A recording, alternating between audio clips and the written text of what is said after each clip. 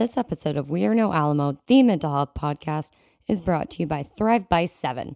Today, solar energy is one of the fastest growing industries, and Thrive by 7 helps solar companies scale their business and dominate local markets by leveraging smart, innovative marketing solutions.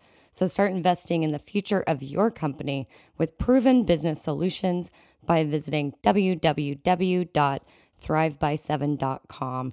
That is www.thriveby7.com. Oh, and tell them We Are No Alamo sent ya.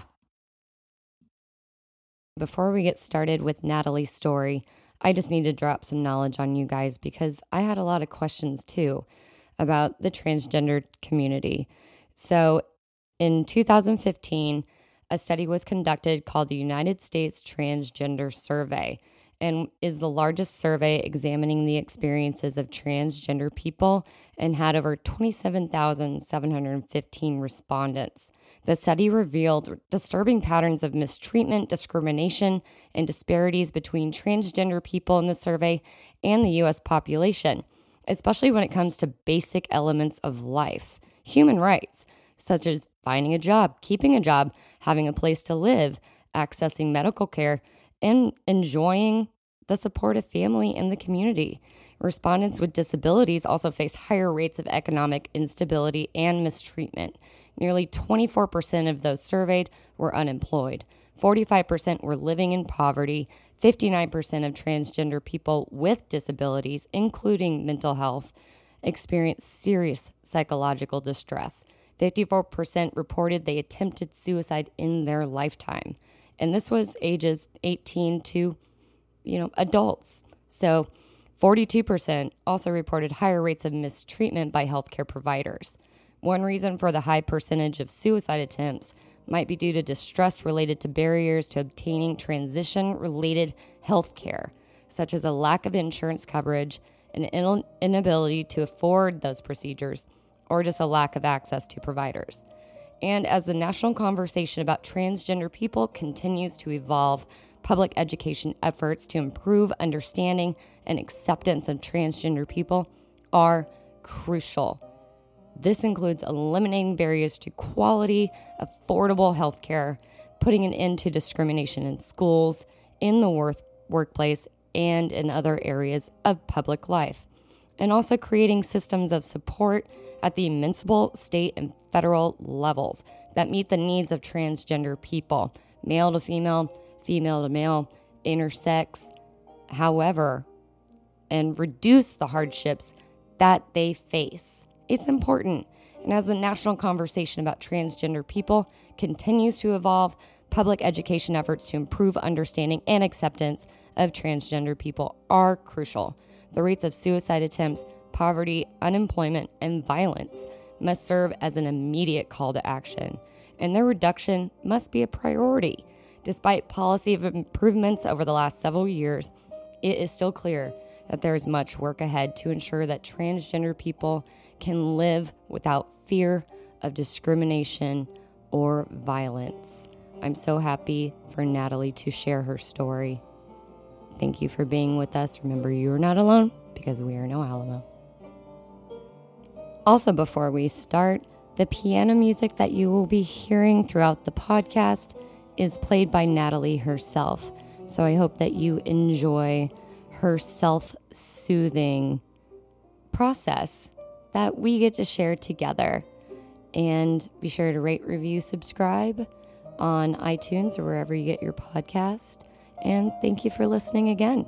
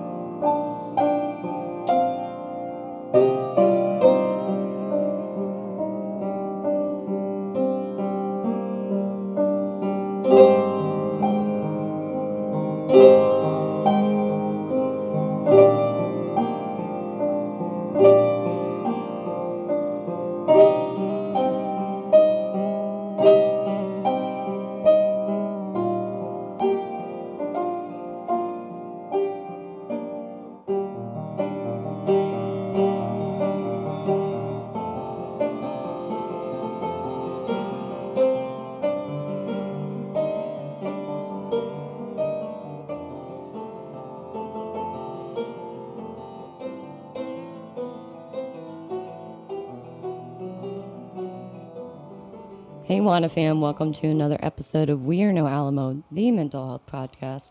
I'm so happy you guys are here. And in the studio today, we have Natalie. Natalie, thank you for coming on the show. Thank you for inviting me. You're welcome. And so how we met was I was at a Starbucks, also doing some Wana interview things. And I was talking to Natalie and, like, okay, this is another possible person that I really want to talk to because I'm sure her story is incredible and people should hear it. Because after talking with you for just a few minutes, I was right. So high five. Oh, thank you. You're welcome. So why don't we start by you telling us a little bit about yourself, your age, and your business. So I'm 30 years old, from Louisiana originally, and I moved here to Austin last August. So it's been just about a year now. Oh, congratulations. Thank you. It's way more than a lot of people meet. So go ahead. And I work at Starbucks part-time for the benefits because being self-employed full-time, health insurance is just way too expensive for me. Oh, yeah. And my full-time business is basically just doing lead generation for solar companies in Austin and then throughout the country. Nice. And your business is called Thrive. Yeah, my business is called Thrive by 7. Thrive by 7. I've been doing marketing, consulting, and, just digital advertising for several years now. I started my company, Thrive by 7, in January. And at the time, I kind of was just transitioning my freelance consulting business to an agency model. Mm-hmm. It was kind of multi-purpose. I was helping a lot of different niches. And the past couple months has been a gradual process of me seeking out solar companies specifically because renewable energy is an important issue to me. And I want to work with companies like that who are going to be good for our future. That's awesome. And you were giving me a little bit of statistics about solar panel services and things like that. What is the economic environment right now with solar energy and implementing these solar panels for a public good? You said something like 80%. Or something percentage from 2018 to 2019? Yeah, so there, it differs throughout the country. Like in California, it's more popular than in any other state. But here in Austin, Texas, it's also become very popular. And every year, it becomes less expensive to install solar panels on a home. Just the panels themselves are cheaper.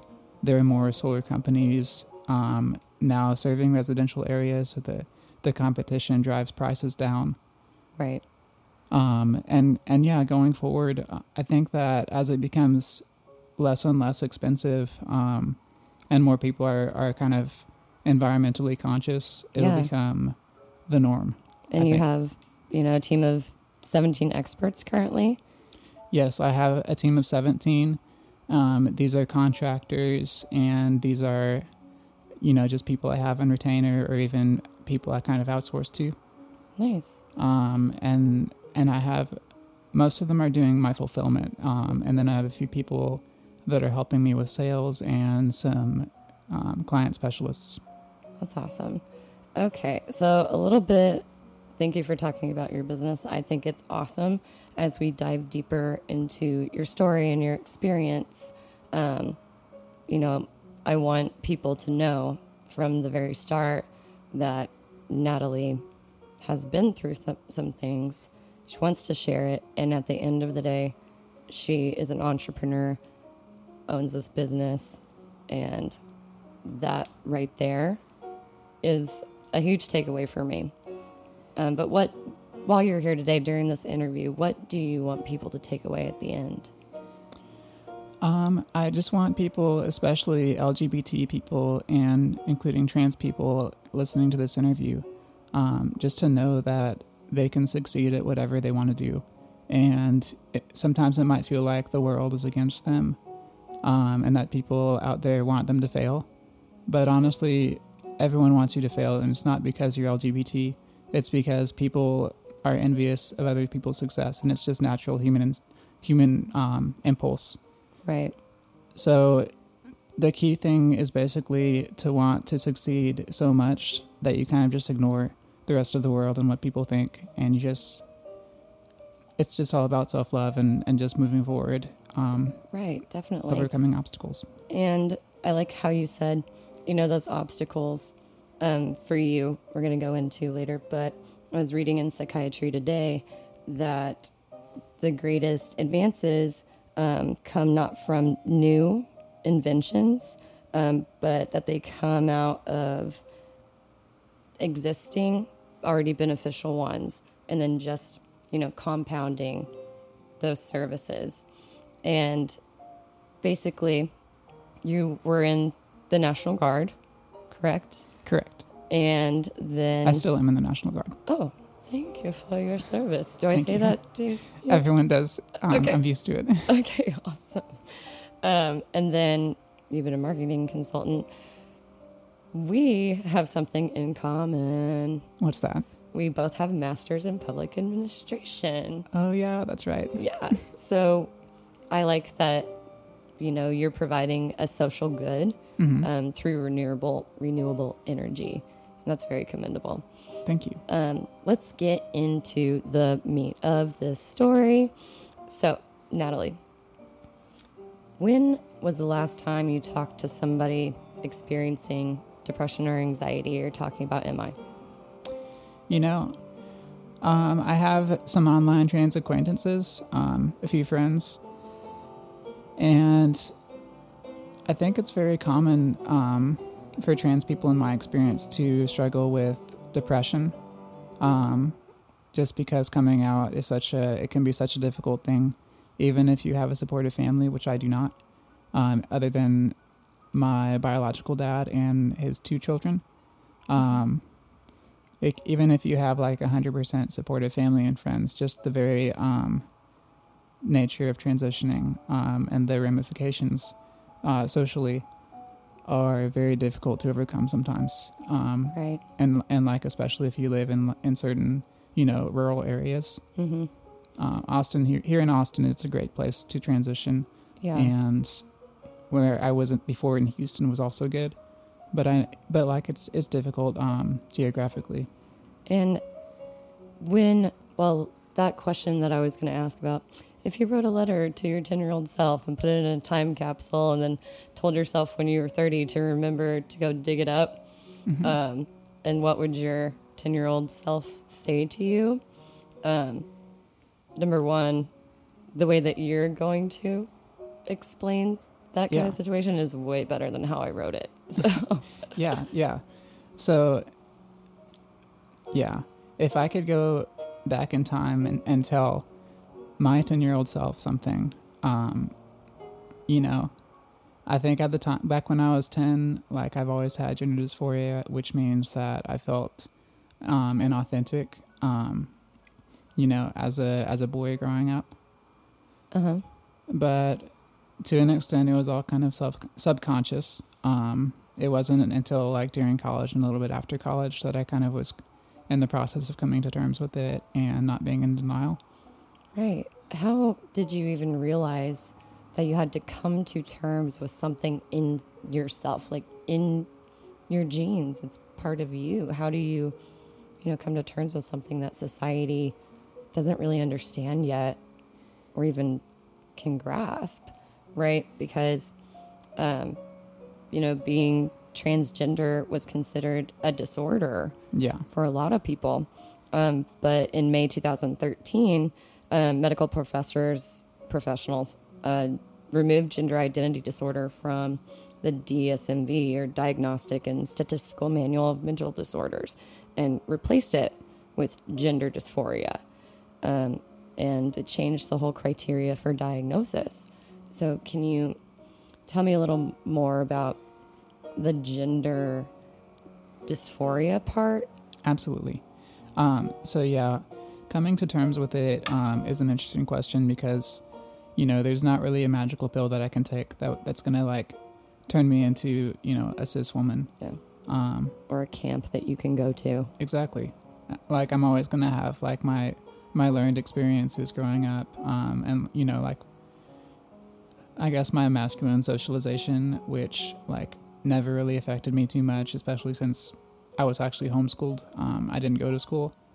And I think that's kind of a double-edged sword in a way, because growing up, while I didn't have that peer pressure to be masculine from other friends of mine or peers, I think that if I had been at a school growing up and had more friends and just people other than my own little family bubble, I probably would have transitioned sooner. Oh, okay.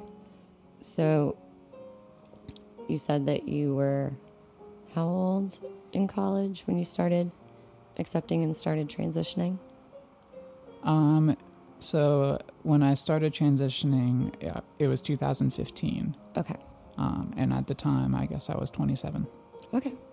And can you explain, because I'll be the first to admit it, I'm ignorant of, a lot of things. The only thing I know, and I judge myself for this, I feel a lot of guilt and shame about this, because I do have transgender friends, but I have been too scared to say, the only thing I know about this is Bruce Jenner transgendering into a woman, transitioning, you know what I'm saying, into Caitlyn. And so the questions that I ask you are coming from a good place in my heart. And I hope that some of the questions, if you're uncomfortable with it, feel free to just pass, But my first question, and I think a lot of people kind of, assume that as soon as you identify as transgender and you go through the transition process, that everyone gets surgery to become either a man or a woman. Right. And I think that surgery, if surgery was readily accessible to anyone and everyone, if cost wasn't an issue, and, getting, letters from a psychiatrist, or not a psychiatrist, but, a mental health professional and doctors. Right. I think that more people would be able to do it. There's always going to be some people, though, who don't want to do it, and that's just for their own personal reasons. And I can't really understand that, but everyone's different. So what's good for me is not necessarily going to be good for everyone else. Right, exactly. And that takes a lot of self-awareness, mm-hmm. right?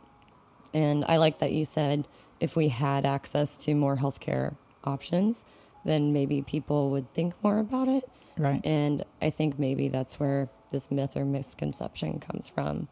And honestly, people have been, starting to talk more openly about mental health and depression and anxiety and bipolar and all these things in the news and the media.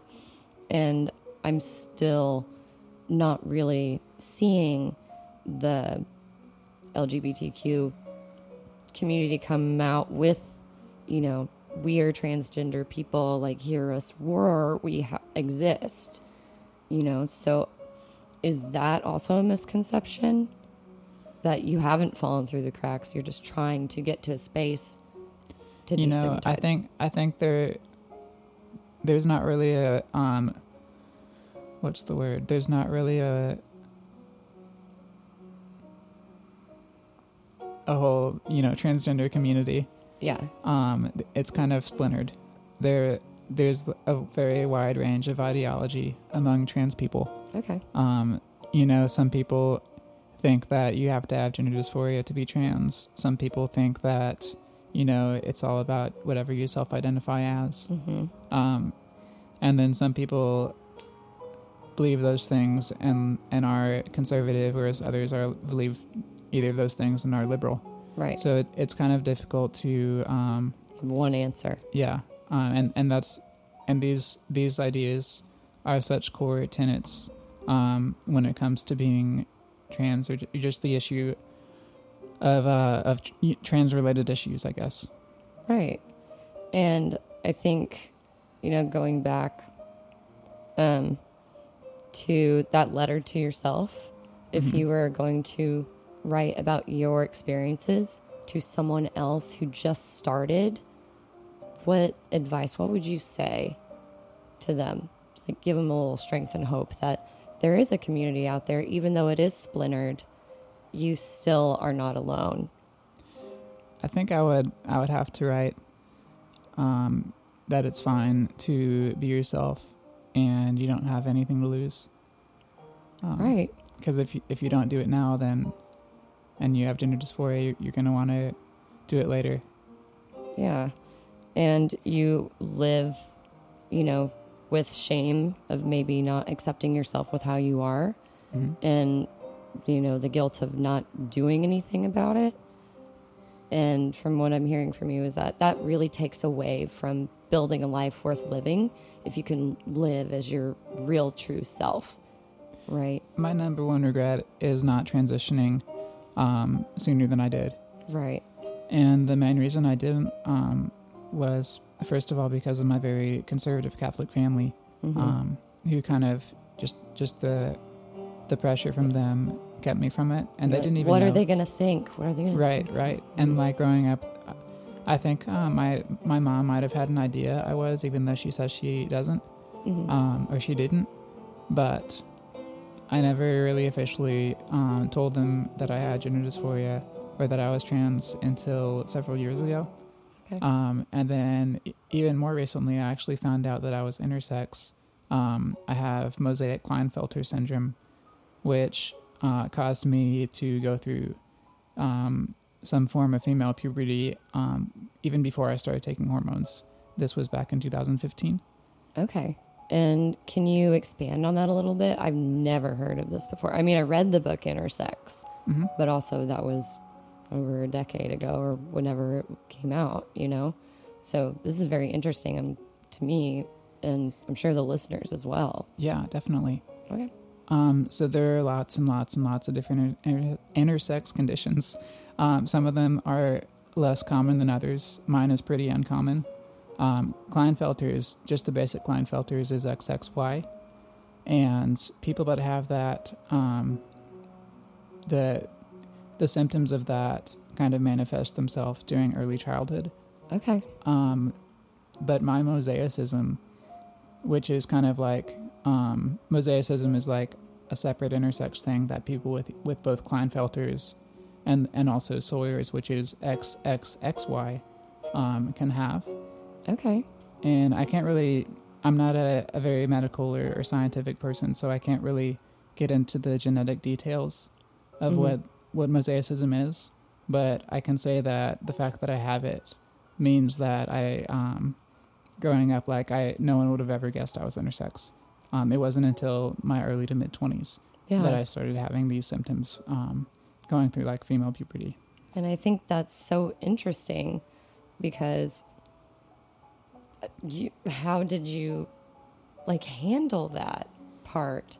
Because we talk about on this podcast all the time about how, depression, anxiety, all of those things are invisible illnesses where people can't see the pain that it's causing us, or in your case, these physical changes that #normal people experience.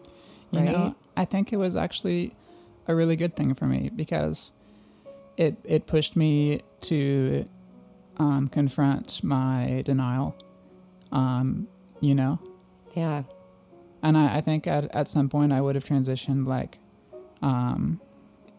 but because of this, my body was already starting to go through changes, and my gender dysphoria was stronger than it had been previously. So I think if I didn't have gender dysphoria, though, it probably would have been something that was really difficult to deal with, and I can't even imagine what that would have been like.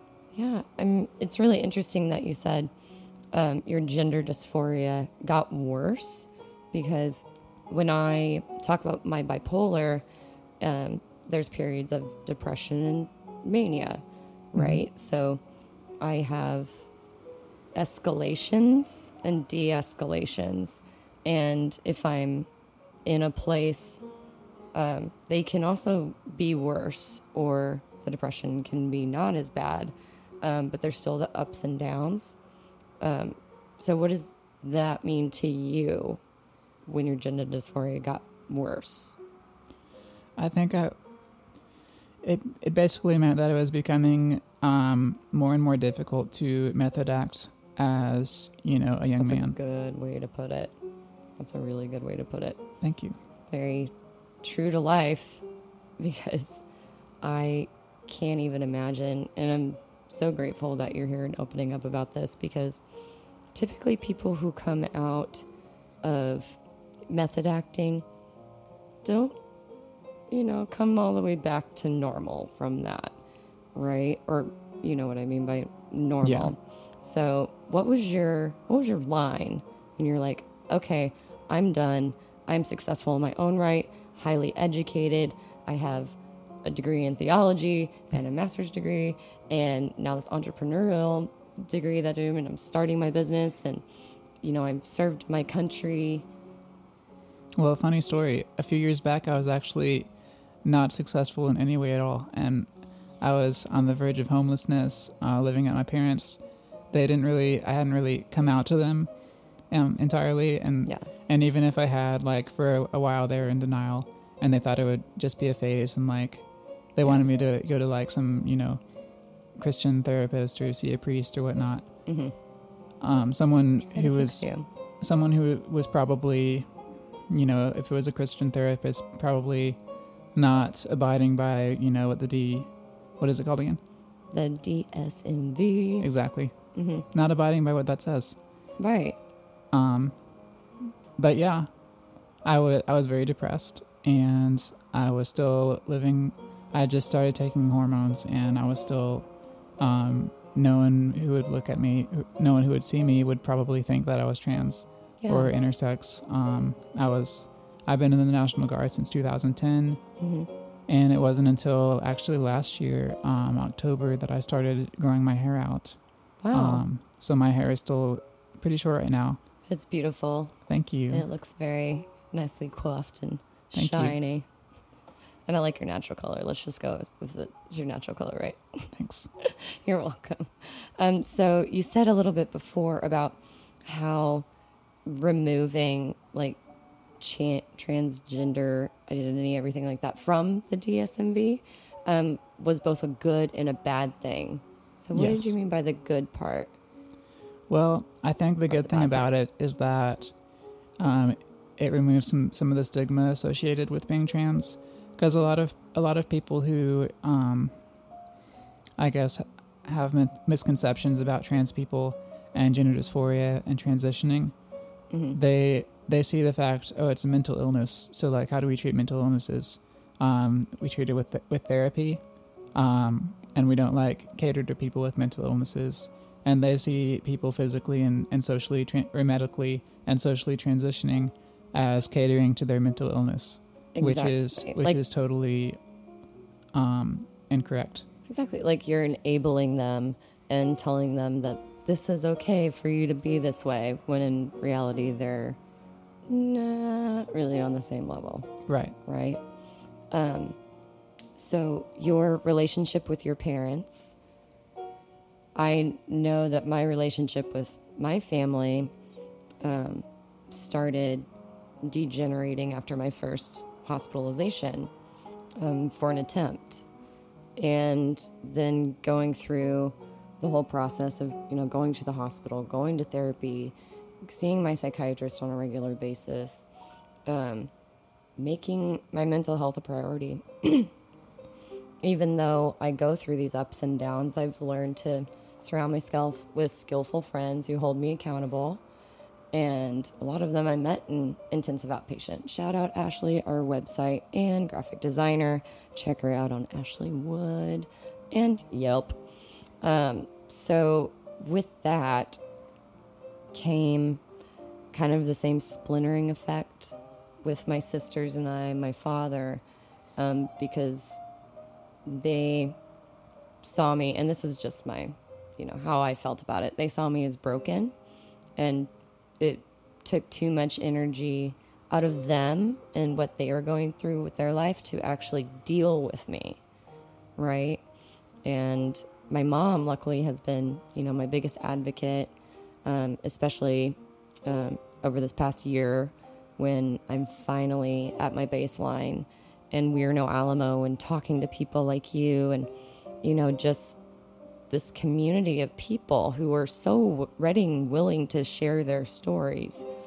That decreases shame all around, decreases shame in myself because I'm living my true self and my true life, and I have good days and I have bad days, but I don't want to die anymore. I have a purpose. Everyone has a purpose, and luckily I found mine. Luckily I found some wine. No. And it sounds like you found your purpose. Yeah. And your aura is just so happy. Well, thank you. And I can only imagine going through that part of the painful and really, living that kind of pain where you feel, I'm sure you felt like you lost a lot. But at the end of the day, did you feel like you gained more? I would say definitely. Okay. Like if you saw me 3 years ago, I don't think you would recognize me both physically and just, my attitude and my outlook on life. How has that changed? Well, like I said before, I had really, really bad depression. I was driving for Uber pretty much on a full-time basis, just barely affording to pay my bills, even while living at my parents' house. Right. And what I would do is I would come home every day, and I would just watch TV or movie, and just like drink wine or something. Mm-hmm. I'd pretty much drink every night and that lasted for probably about a year. Yeah. And I never got seriously drunk or anything, but you were numbing yourself somehow. Yeah. Yeah. And when did you realize that wasn't going to help anymore? Like you sat in that for a while, and then it sounds like you woke up and had an epiphany and was like, well, actually I didn't. Help. It's really been a gradual process. And I think the part of my depression came from being in denial about being trans and not living my authentic self. Yeah. And part of it was just the fact that I had such difficulty finding a job because I wasn't confident and because I had a victim mindset. I thought the world was against me. I thought that I was really unlucky. I thought that other people, things about other people brought them success, but I didn't have those natural, talents or skills, or I didn't know the right people. Yeah. Even. And also I'm sure you're feeling like, oh, no one can find out about this. Like it's not ready. I'm already, in this stressful life transition and also personal transition. Now, like I didn't even want to know that. How am I supposed to go out there and, let others know about it? Yeah. Right. So with starting Thrive by 7, did it also completely give you another sense of self-worth? It did, yes. Just having something that I own, basically. Something outside of myself that is helping other people is really great. Like in college and like growing up, I never saw myself as someone who would start a business or be self-employed. Right. In college I always wanted to work for a big company, have a successful job, and be excited about 10% annual raises. Yeah. And then we got our MPAs. Yeah. We love public service. Yeah. Well, you know what? There's so much good that comes out of that. And when did you stop pretending everything was okay? I think like I said, it was kind of a gradual process, but I think my first foray into being self-employed was through a company that's actually, I'll just say what it is. It was Primerica. It's kind of a company with a bad rap because it's MLM-ish, What's MLM? Yeah. What is that? A multi-level marketing company. All right. So yeah, it wasn't for me.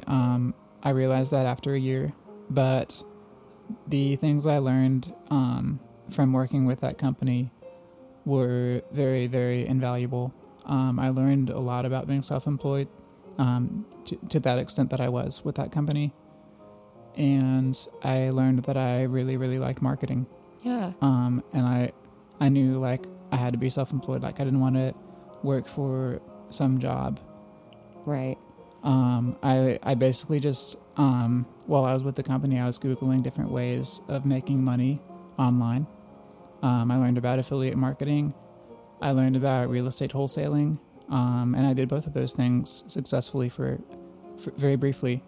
Real estate wholesaling was good, but it just wasn't really something that I was passionate about. And affiliate marketing, which is basically anonymously marketing different goods or services on social media and making commission off of sales. Right. It was just kind of stressful and inconsistent. So I realized I needed to do something else. So how did you return on your investment after you started Thrive, basically using a social good as a product? How did you get to that spot? Well, that makes sense. Affiliate marketing is how I learned how to run Facebook ads and email marketing campaigns and sales funnels.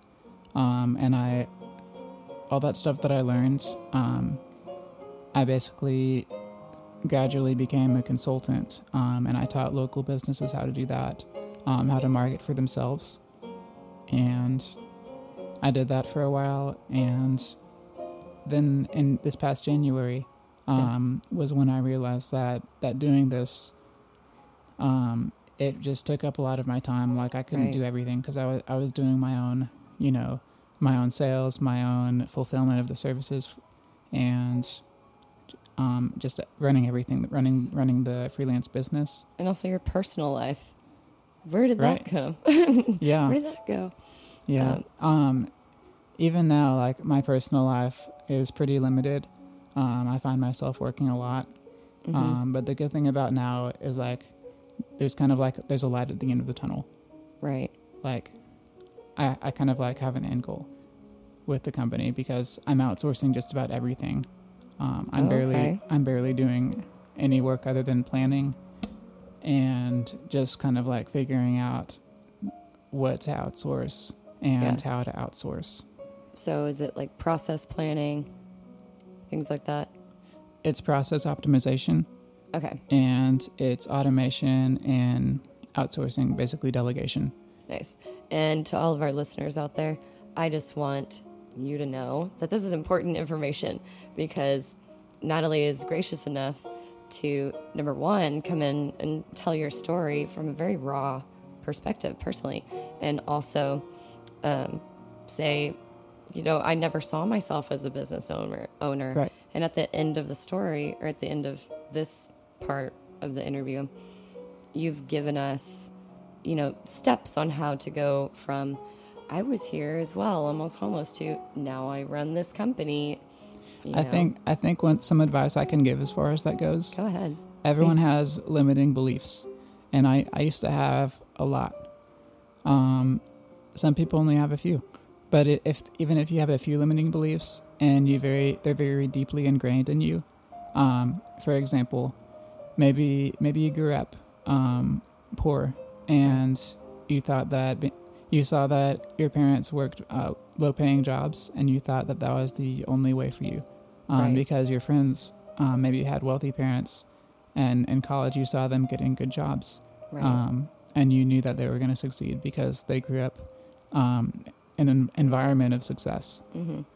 And in an environment of foundational security. Exactly. They're privileged. Yeah. But just because they're privileged doesn't mean that they're the only people who have what it takes to succeed. Exactly. And during the last interview, Carter Story owns the Pinnery. Please listen back to the episode, check out pinnery.com, and take a look at all of his products because he's an awesome person and is also a small business in Austin. Go help support your local businesses. But what I learned from him was we talked about how social media is used so much to get the word out there about, new business ideas, new products, We Are No Alamo. I really took a step back from, posting on Instagram, on Facebook, not often, because those analytics aren't what matter. What matters is whenever I come up to somebody, my public service with We Are No Alamo right now is sharing stories to decrease stigma and offer others a sense of hope, right? So with the whole lack of social media, I have been seeing some decrease in interaction, but at the end of the day, it's more important for, this part to be real, in real life, talk to each other.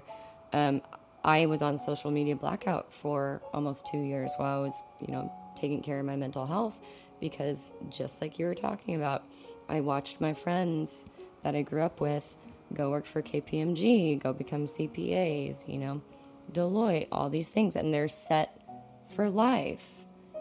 And that just is not my experience. It will never be my experience. And you have also done what I'm trying to do with We Are No Alamo, is start something that you own. It's your creation.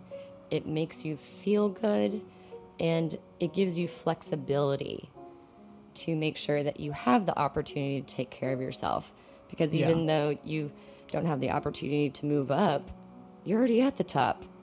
You know what I'm saying? I don't have any opportunity of moving up, but I do have tremendous opportunity of expanding and growing my business. People who have really good jobs out of college, even 20 years down the road, they're vice presidents of a company. Right. They're getting paid well. They have a lot of financial stability, which I plan to have, by the way. But they have a lot of, they can rely on bi-weekly paychecks. We're hustling still. But how much pride can they take in the fact that they spend 40 hours a week growing another person's organization? Right. I like how you said that. You want to dive into your depression? Yes. Okay. When was the first time you realized that I'm sad and I don't know why, but I'm just going to sit here and wait it out? How did it start, basically? The first time I realized that I had depression was when I stopped having depression. Oh my gosh. Okay. Continue. So I think my whole life, or not my whole life, because I was very, very happy as a child. Right. But ever since middle school to high school, when I hit puberty, I guess, I just had depression. And looking back, I know it's because I knew that I was different than other people, and I didn't feel like I fit in. I was socially awkward, and now I know I was inauthentic. I was trying to be someone else, Yeah. I was trying to be a young man, which was very, very bad for my psyche. And it sounds like, the guilt and shame part that we were talking about, I need to help others in order for them to like me, because I can't help myself right now. So maybe if I do things to make them happy, then I'll be happy. Does that make sense? Right. That was kind of what you were thinking during that time? Yeah, I think that as well. Okay. I definitely felt like I had a lot of pressure from my family to be someone I wasn't. Yeah. And did you pressure yourself? I've always been a very competitive person, so I probably did. Yeah. And you said that you realized you were depressed after you weren't depressed anymore. And Right. I can relate. I really can, because, before I got on antidepressants, and I'm not for medication or against medication. Medication works for me. Speak with your healthcare providers about what's right for you, because I think for me, my psychiatrist, my therapist, and my medication, and working has made me realize, okay, I'm starting to get a little depressed. And that self-awareness is like, oh, I just got glasses after not being able to see. Exactly. And now all of a sudden, I don't feel like sad. I think that's a really good analogy. Thank you. And then you can finally see, and then it opens up so many doors for you personally. Yeah. You know, like, okay, I was in this place and now I have like power over myself somehow. Maybe I can like put this out into the universe in my life. You know what I'm saying? Yeah, and I still do have bouts with depression. You know, every couple months maybe I'll have just like a really off week or a couple of days. And I'll struggle with being productive during the day. Right. I won't feel motivated at all to get stuff done that normally I'm super motivated to get done. Yeah. But the difference now is that because I've gotten rid of all these limiting beliefs I used to have about myself, and because I'm living more authentically now, you know, it's not a constant thing. It's not something that I deal with like every single morning when I wake up. Great. I mean, I'm kind of jealous that you didn't realize you were depressed until you weren't, honestly. But, you know, everyone's journey is different. And, you know, pain is pain. And I'm happy that you're able to get out of the pain that you didn't know you were experiencing. Because oftentimes people realize they're depressed, but they're so far deep down into that hole, there's no way they can see the light. Yeah. You know, so I'm happy that you didn't have to get to that place. And it was a huge part of you becoming your authentic self, right? Yeah. In hindsight, it was really obvious that I was depressed. And I don't know how I didn't know at the time. How would you have seen red flags if you didn't know what they were? Yeah, I just didn't know what to look for. I wasn't seeing therapists. Like, the only times I ever saw therapists were for, you know, getting my gender dysphoria diagnosis, and then letters for transition-related procedures. But other than that, like, I never saw a therapist for depression. I suspect growing up that I had ADD, but since I never saw a therapist because that just wasn't something my family was really... this is going to sound bad. My family is not in any way opposed to seeing therapists or like sending children to therapy. Right. But it's definitely not going to be something that they prioritize. That's a good way to put it, I think. And from my family, I don't know. Well, actually, I do know. My mom and dad were very against it just because of their experiences with therapy. So for me, it was kind of like, okay, Paige, you know what your doctor says, go try it, and you might have to go therapist shopping. So it's okay if something doesn't work out to try something else, right? So for you to go to therapy, or no, was it your doctor? Basically where I'm going with this is, how do you get diagnosed with gender dysphoria? Thank you. It's not gender dysmorphia, gender dysphoria. Like,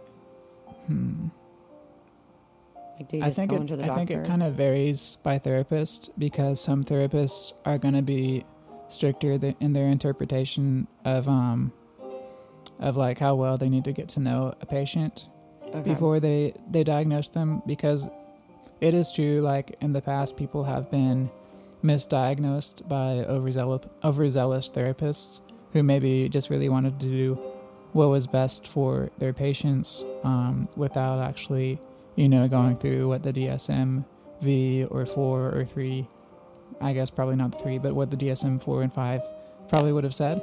Right. And then there are some people who really take a lot of time diagnosing. They'll see them for, like, you know, maybe like 6 to 9 sessions at least. In my case, I saw someone who diagnosed me after 3 sessions. Oh my gosh. So yeah, other than more recent therapist visits, those 3 therapy sessions were the only sessions of therapy I ever had. Wow. And why do you think they only took 3 sessions? I think they just had a more affirming interpretation of how to treat and serve trans people. Okay, so that's kind of good, right? I mean, it sounds to me like it would be good because they already had a background in, working with people, and you don't want to have to go.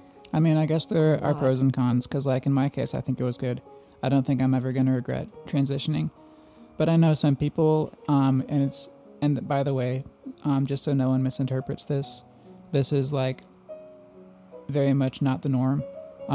There have been a few famous cases of people being misdiagnosed and regretting transition, and one person I can think of in particular is now an anti-trans activist. Do you know their name? Yes, his name is Walt Heyer, or Hayer. And he basically was misdiagnosed with gender dysphoria and had a lot of, like, transition surgeries, and now, like, because of his personal experience, which is not the norm, he thinks that gender dysphoria is something that should be treated with therapy, and that people shouldn't transition. Wow. And he's written many books on this, all of which are very popular among conservative websites. That is something that I am definitely going to dig through, Mr. Walt. That's something I've never heard about, really. Yeah. That of course, back in the day before they started marking, this is going to get a little gory, but before people started, writing on people who were getting their legs or their arm amputated, they had to make sure that they were amputating the right one, because then they wake up and now they're going to have to miss 2 limbs. Exactly. So I understand where the misdiagnosis part comes from. However, there's just a huge part in there, and the whole, to me, is if you're misdiagnosed and then go through all of these other things. Also, it wasn't his therapist's fault, by the way. Tell me more. He, like, in one of his books, he even admits that he lied to the therapist. So when you lie to your therapist and, like, they come to the wrong conclusion, it's not their fault, it's your fault. Exactly. And it should be a safe space. And if you're not comfortable with being completely open to a therapist, go therapist shopping, because there are people out there who can help you and understand you, and you don't have to be afraid. These men and women do this for a living. There's probably nothing they haven't heard. And if there is something they haven't heard, they're really going to want to talk to you, to make sure that there's growth involved. Right. For you and for them, right? And we talked about, like, you have experience with depression, and you said, like, in the trans community, a lot of people deal with anxiety, and you don't have personal experience with anxiety, but a lot of your acquaintances and friends do. Yeah. And I don't really know why I don't really have experience with anxiety, because, even early on in my transition, like, I was nervous to socialize, like, in a female way, like, I felt like even though it's really hard to explain, because to an extent, like, it felt like I was being authentic, but then, like, people would stare at me because, like, I looked out of place, and so I felt awkward. Okay. And I know that's very normal for people early on in their transition. You gotta have those worry thoughts, of course, like these people that you've known, and while you're going through a transition, I'm sure people that you meet, there are questions that you don't know if it's good or bad to ask, and it might, like, you having these worry thoughts in your situation.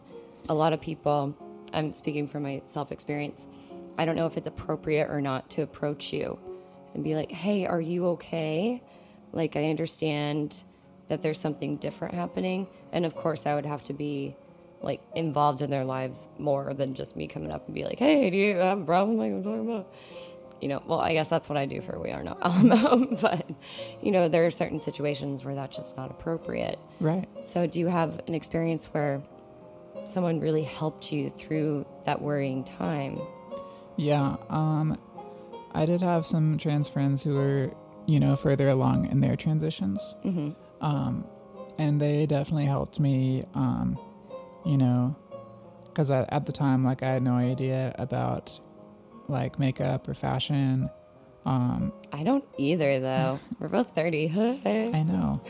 But should read magazines or something. but these people did, and they helped me wear, That's nice. age-appropriate clothing and not dress like, a 50-year-old lady for some reason. I don't know why I did that for a time. Probably because you were feeling self-conscious anyway, and typically 50-year-old women wear not revealing clothing. Yeah, I guess it was more conservative dressing. Right. So anyway, but I Good think... friends, by the way. High five, friends. Thank you, yeah. But I think that a lot of trans people who experience this in the early stages of their transition, it probably compounds their anxiety. Oh my gosh. And maybe even like helps kind of like develop some anxiety in them. Yeah. And and it just never really did that for me. that's good for you. Mm-hmm. Like, honestly, that you were able to, understand, deal with your depression, understand yourself, and then go through this process. When you are with people who are experiencing anxiety, are they transitioning? Are they trans people? Or is it just, I have anxiety today, da, da, da, da. Yeah, You know some what I mean? people have really strong anxiety. And I really don't know, like, I don't want to say something that's subjectively wrong because I'm not a therapist. So I don't know if, like, trans people with anxiety, if they suffer from severe anxiety because they're trans and just, like, the implications of their being trans, or maybe if it's just unrelated. But the people who I know in particular who have really strong, severe symptoms of anxiety, Mm-hmm. sometimes like are unemployed and relying on benefits, or maybe even if they are employed, it's very it's part-time or minimum wage, very non-competitive jobs, and some of them, like, I know, have trouble keeping these jobs. Yeah. And I just noticed that this anxiety, this clinical anxiety, seems to be more common among trans people, and I'm not sure why that is. It's just something I notice. Yeah. And also, it's crazy, transgender people who often experience depression and anxiety are at a higher risk of attempting or completing suicide. Right. And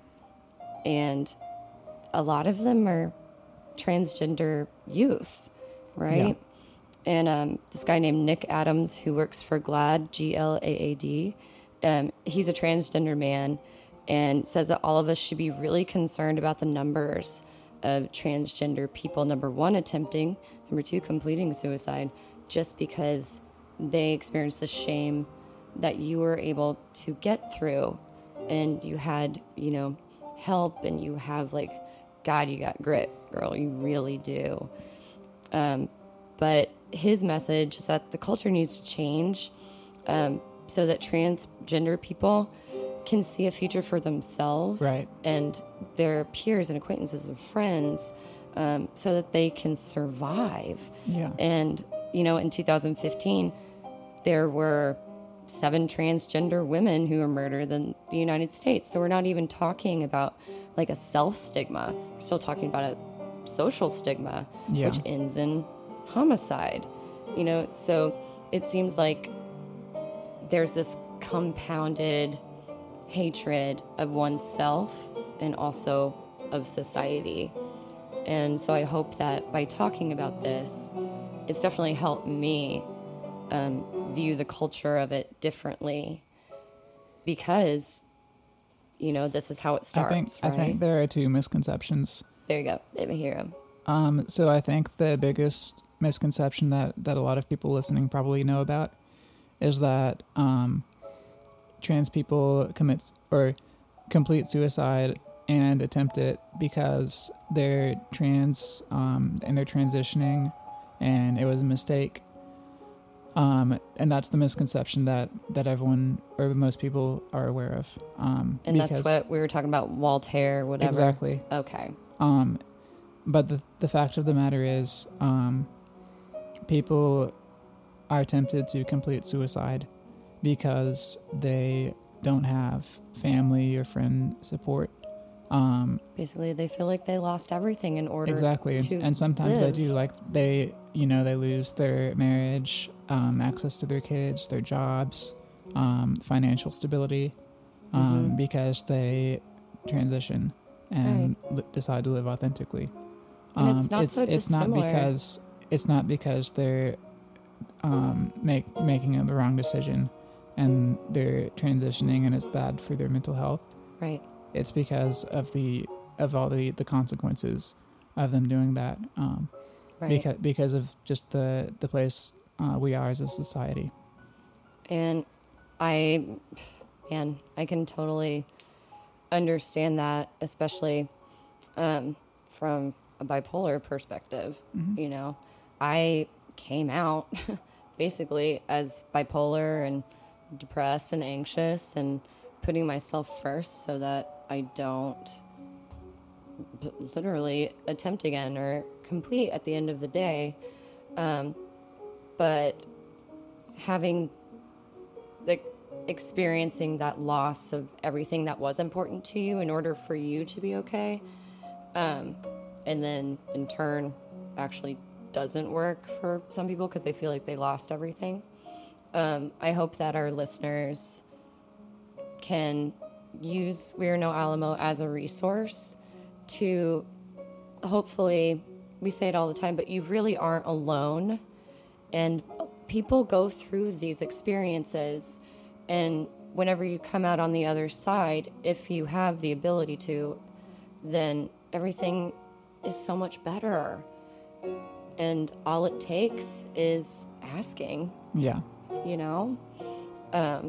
And is there another misconception about like the anxiety and depression and stuff with the transgender community? Yeah, and I actually lost my train of thought on what that was, but it was just an insight that I kind of had at the time. Okay. Next question. So I don't remember what article I was reading, but it talks about their strength in stopping censoring yourself, right? Just say whatever the fuck you feel. Exactly. If it's going to help and if it's going to offer information. And I think I have a lot to say about this, by the way. Go ahead. Ding ding. So I think that you're absolutely correct. And I can point to someone that some of the listeners may have heard of, possibly not, unless they're self-employed or into entrepreneurship. And his name is Gary Vaynerchuk. He's a famous entrepreneur, very, very savvy on social media. But the thing that he's pretty well known for is not censoring himself. He just says it how it is. He doesn't stop himself from swearing. Yeah. Or trying to say something that's going to please all the right people. Mm-hmm. He just says whatever he thinks about anything. Right. Can you give an example? If you ever see him live or even just on video on social media, just Google Gary Vaynerchuk. Any interview of him, any speech that not speech, but any talk that he's given on anything, he's probably going to drop at least 20 F-bombs. And I think that's really great because it's his way of putting emphasis on things, right, and being authentic. I like that he doesn't censor himself with using the word fuck. Exactly. Fuck.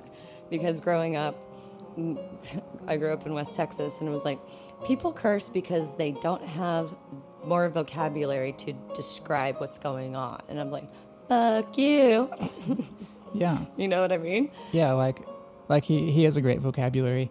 Of course. People who say that, I think they're just looking for a way to discourage using that kind of language because they're prudes. Right.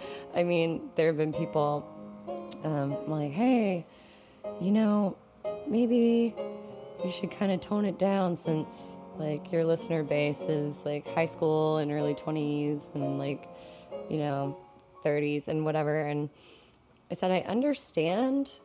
However, one of these kids in high school was transitioning and completed suicide.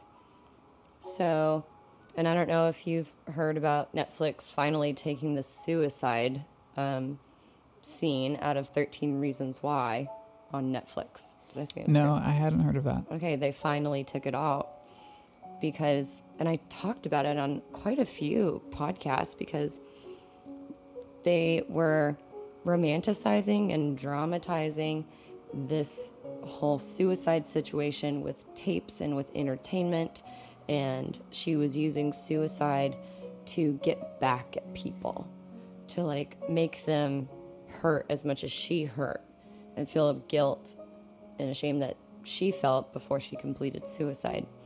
And that sounds like not a good thing to broadcast. Exactly. And it was a book before, and getting made into a movie, I just think it could have been done a lot. And we just talked about not censoring. Exactly. However, it's kind of ironic, but this is a totally different issue. It is. Because when you censor yourself, that's you being not spontaneous, which is not a good thing.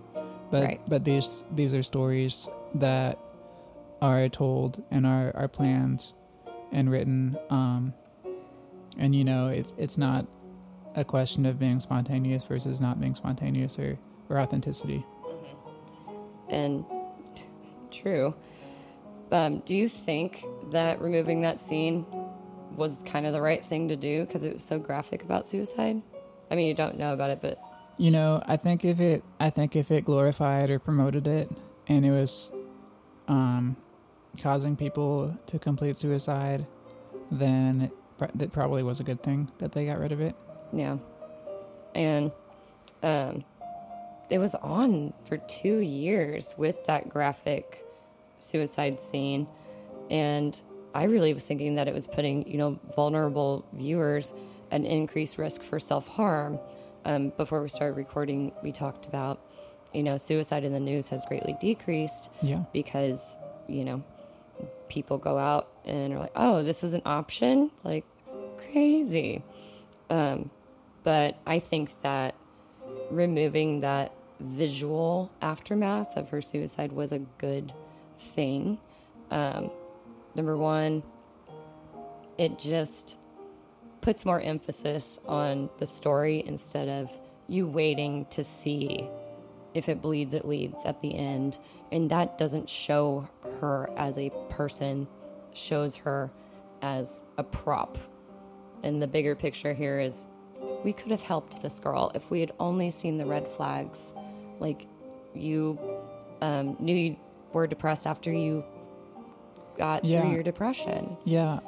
Fortunately, I don't think I ever came close to completing suicide. And I don't think I even was really ever suicidal. Mm-hmm. But if I had been, I don't think there would have been any red flags. Right. But then again, like a lot of people who are don't come off as being depressed. And I definitely came off as being depressed when I was. Yeah. So in 13 Reasons Why, there's a lot of self-harm going on, right? And there are very varying explanations or how people define self-harm. Do you have experience with, not externally self-harming or? Yeah. So I have body issues that come with being trans. I think everyone who's trans does. Yeah. I don't have body dysmorphia, which is something that a lot of people have. And I know trans people who have that. But yeah, that's body dysmorphia is actually a clinical diagnosed thing that I don't have. But there are things about my body that I do hate. I want to, I have a realistic goal of like getting myself to where I want to be. I like that you said realistic goal. Oh, that's really skillful. It really is. Okay. It's realistic, and it's not stemming from any sort of body dysmorphia. Okay. But I have struggled with binge eating in the past. Mm-hmm. And I think that's linked to my depression. I don't struggle with any other EDs. Mm-hmm. And yeah, just it seems like whenever I lose some weight, because I have some excess muscle mass that comes with, me having joined the military as a young man. Mm-hmm. And building a lot of upper body muscle mass. Right. And I've lost a whole lot of it, but there's still some that I'm trying to lose. Okay. And it seems like when I start to lose some weight, like sometimes the binge eating will kick in. And why do you think that started manifesting? I think because I want to feel like I'm living authentically. Mm-hmm. And I do much more than I ever have. But I also want to, know that society views me as a woman. Right. And it's difficult to think that they do when I have the body that I have. Right. Exactly. Love yourself, people. So you don't have a problem with binge eating anymore? Not very often. Okay. Sometimes I do, and it's not like really like crazy. It's just like kind of like eating more than I should when I'm not hungry. Right. Well, thank you for sharing that. Honestly, I mean, my form of self-harm that I learned in intensive outpatient was picking at my skin, right? Picking at my nose, just constant, checking things on my arms. And it comes from my childhood where I would have these bumps on my arms and they would turn into, sounds really gross, turn into little pustules, but I'd squeeze it until they bled. And while I was depressed and in manic episode, I couldn't control it.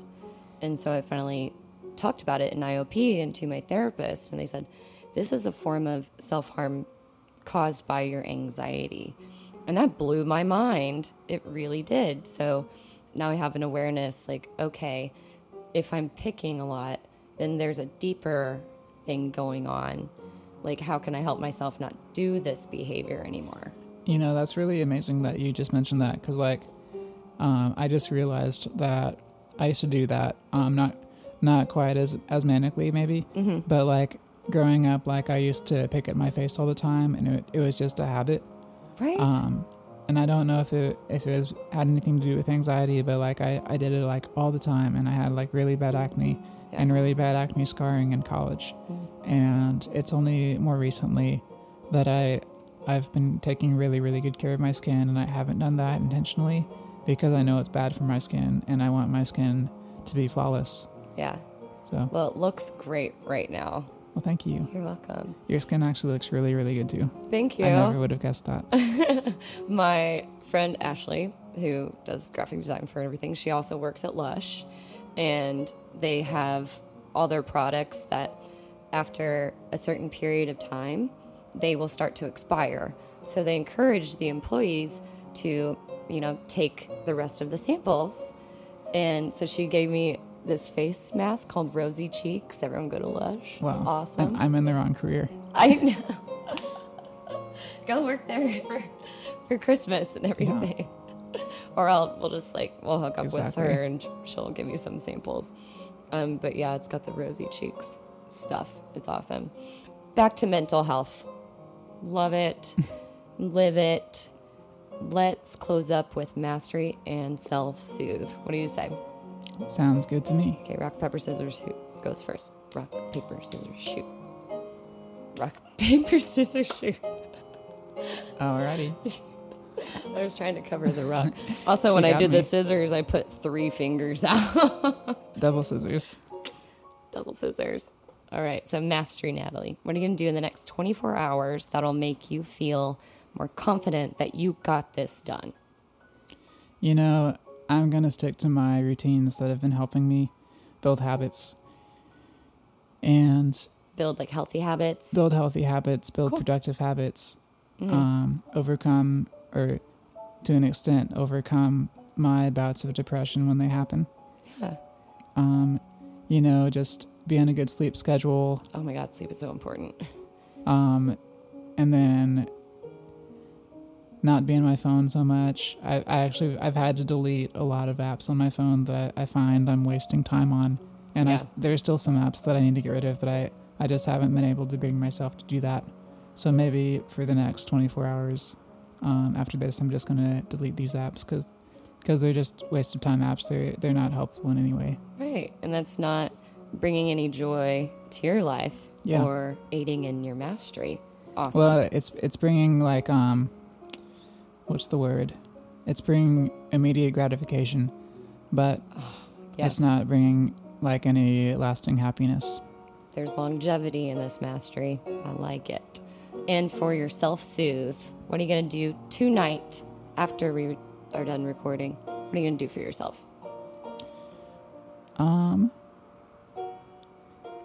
You know what?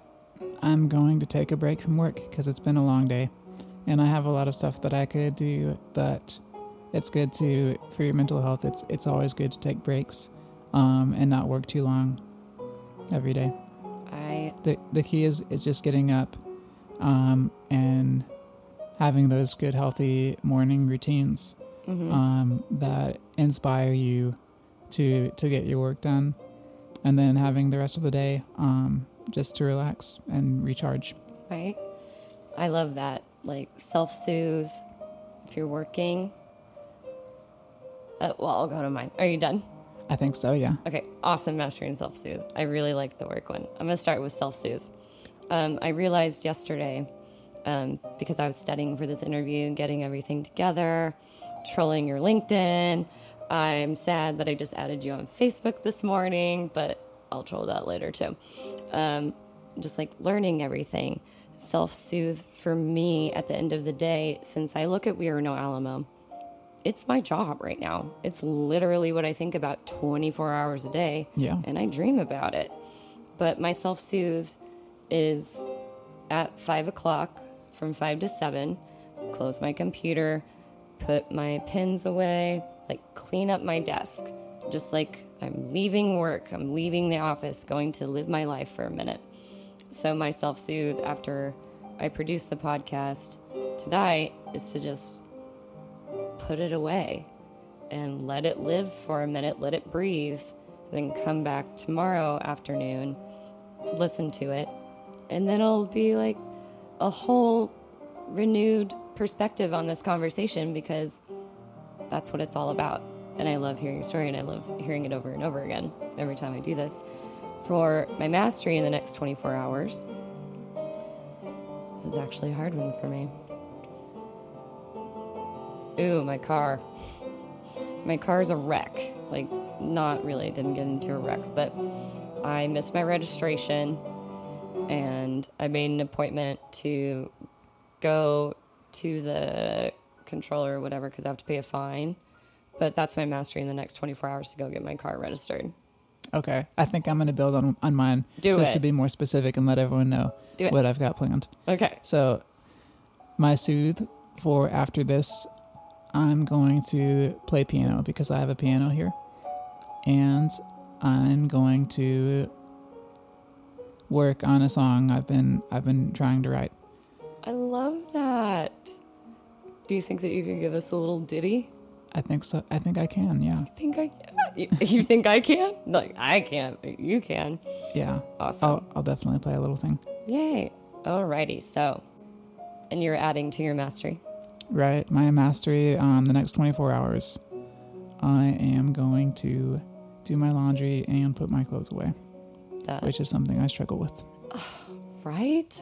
I'm reading this book I talked about on the previous podcast called Hyperbole and a Half, and it's like a graphic novel of, these cartoons that this woman drew because it's easier to explain depression and how you beat yourself up. So she was like, I have a plate. There's food on it 3 days ago. And her inner self is like, why the fuck don't you just get up and put the plate up? Like, it's easy.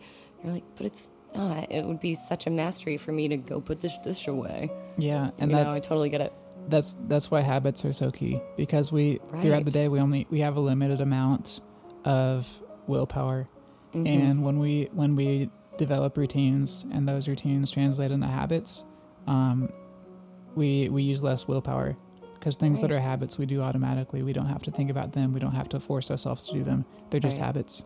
I love that. I really do. And Natalie, thank you so much again for being on the podcast. I appreciate your interview, your insight, your fortitude for just doing things. Thank you. You're doing it. I'm so happy to be here. Oh, and your story is going to help a lot of people. I guarantee it. So thank you, everybody, again for listening. Remember, we want you to stay with us. You are not alone, because we are no Alamo. Ciao, poopsies.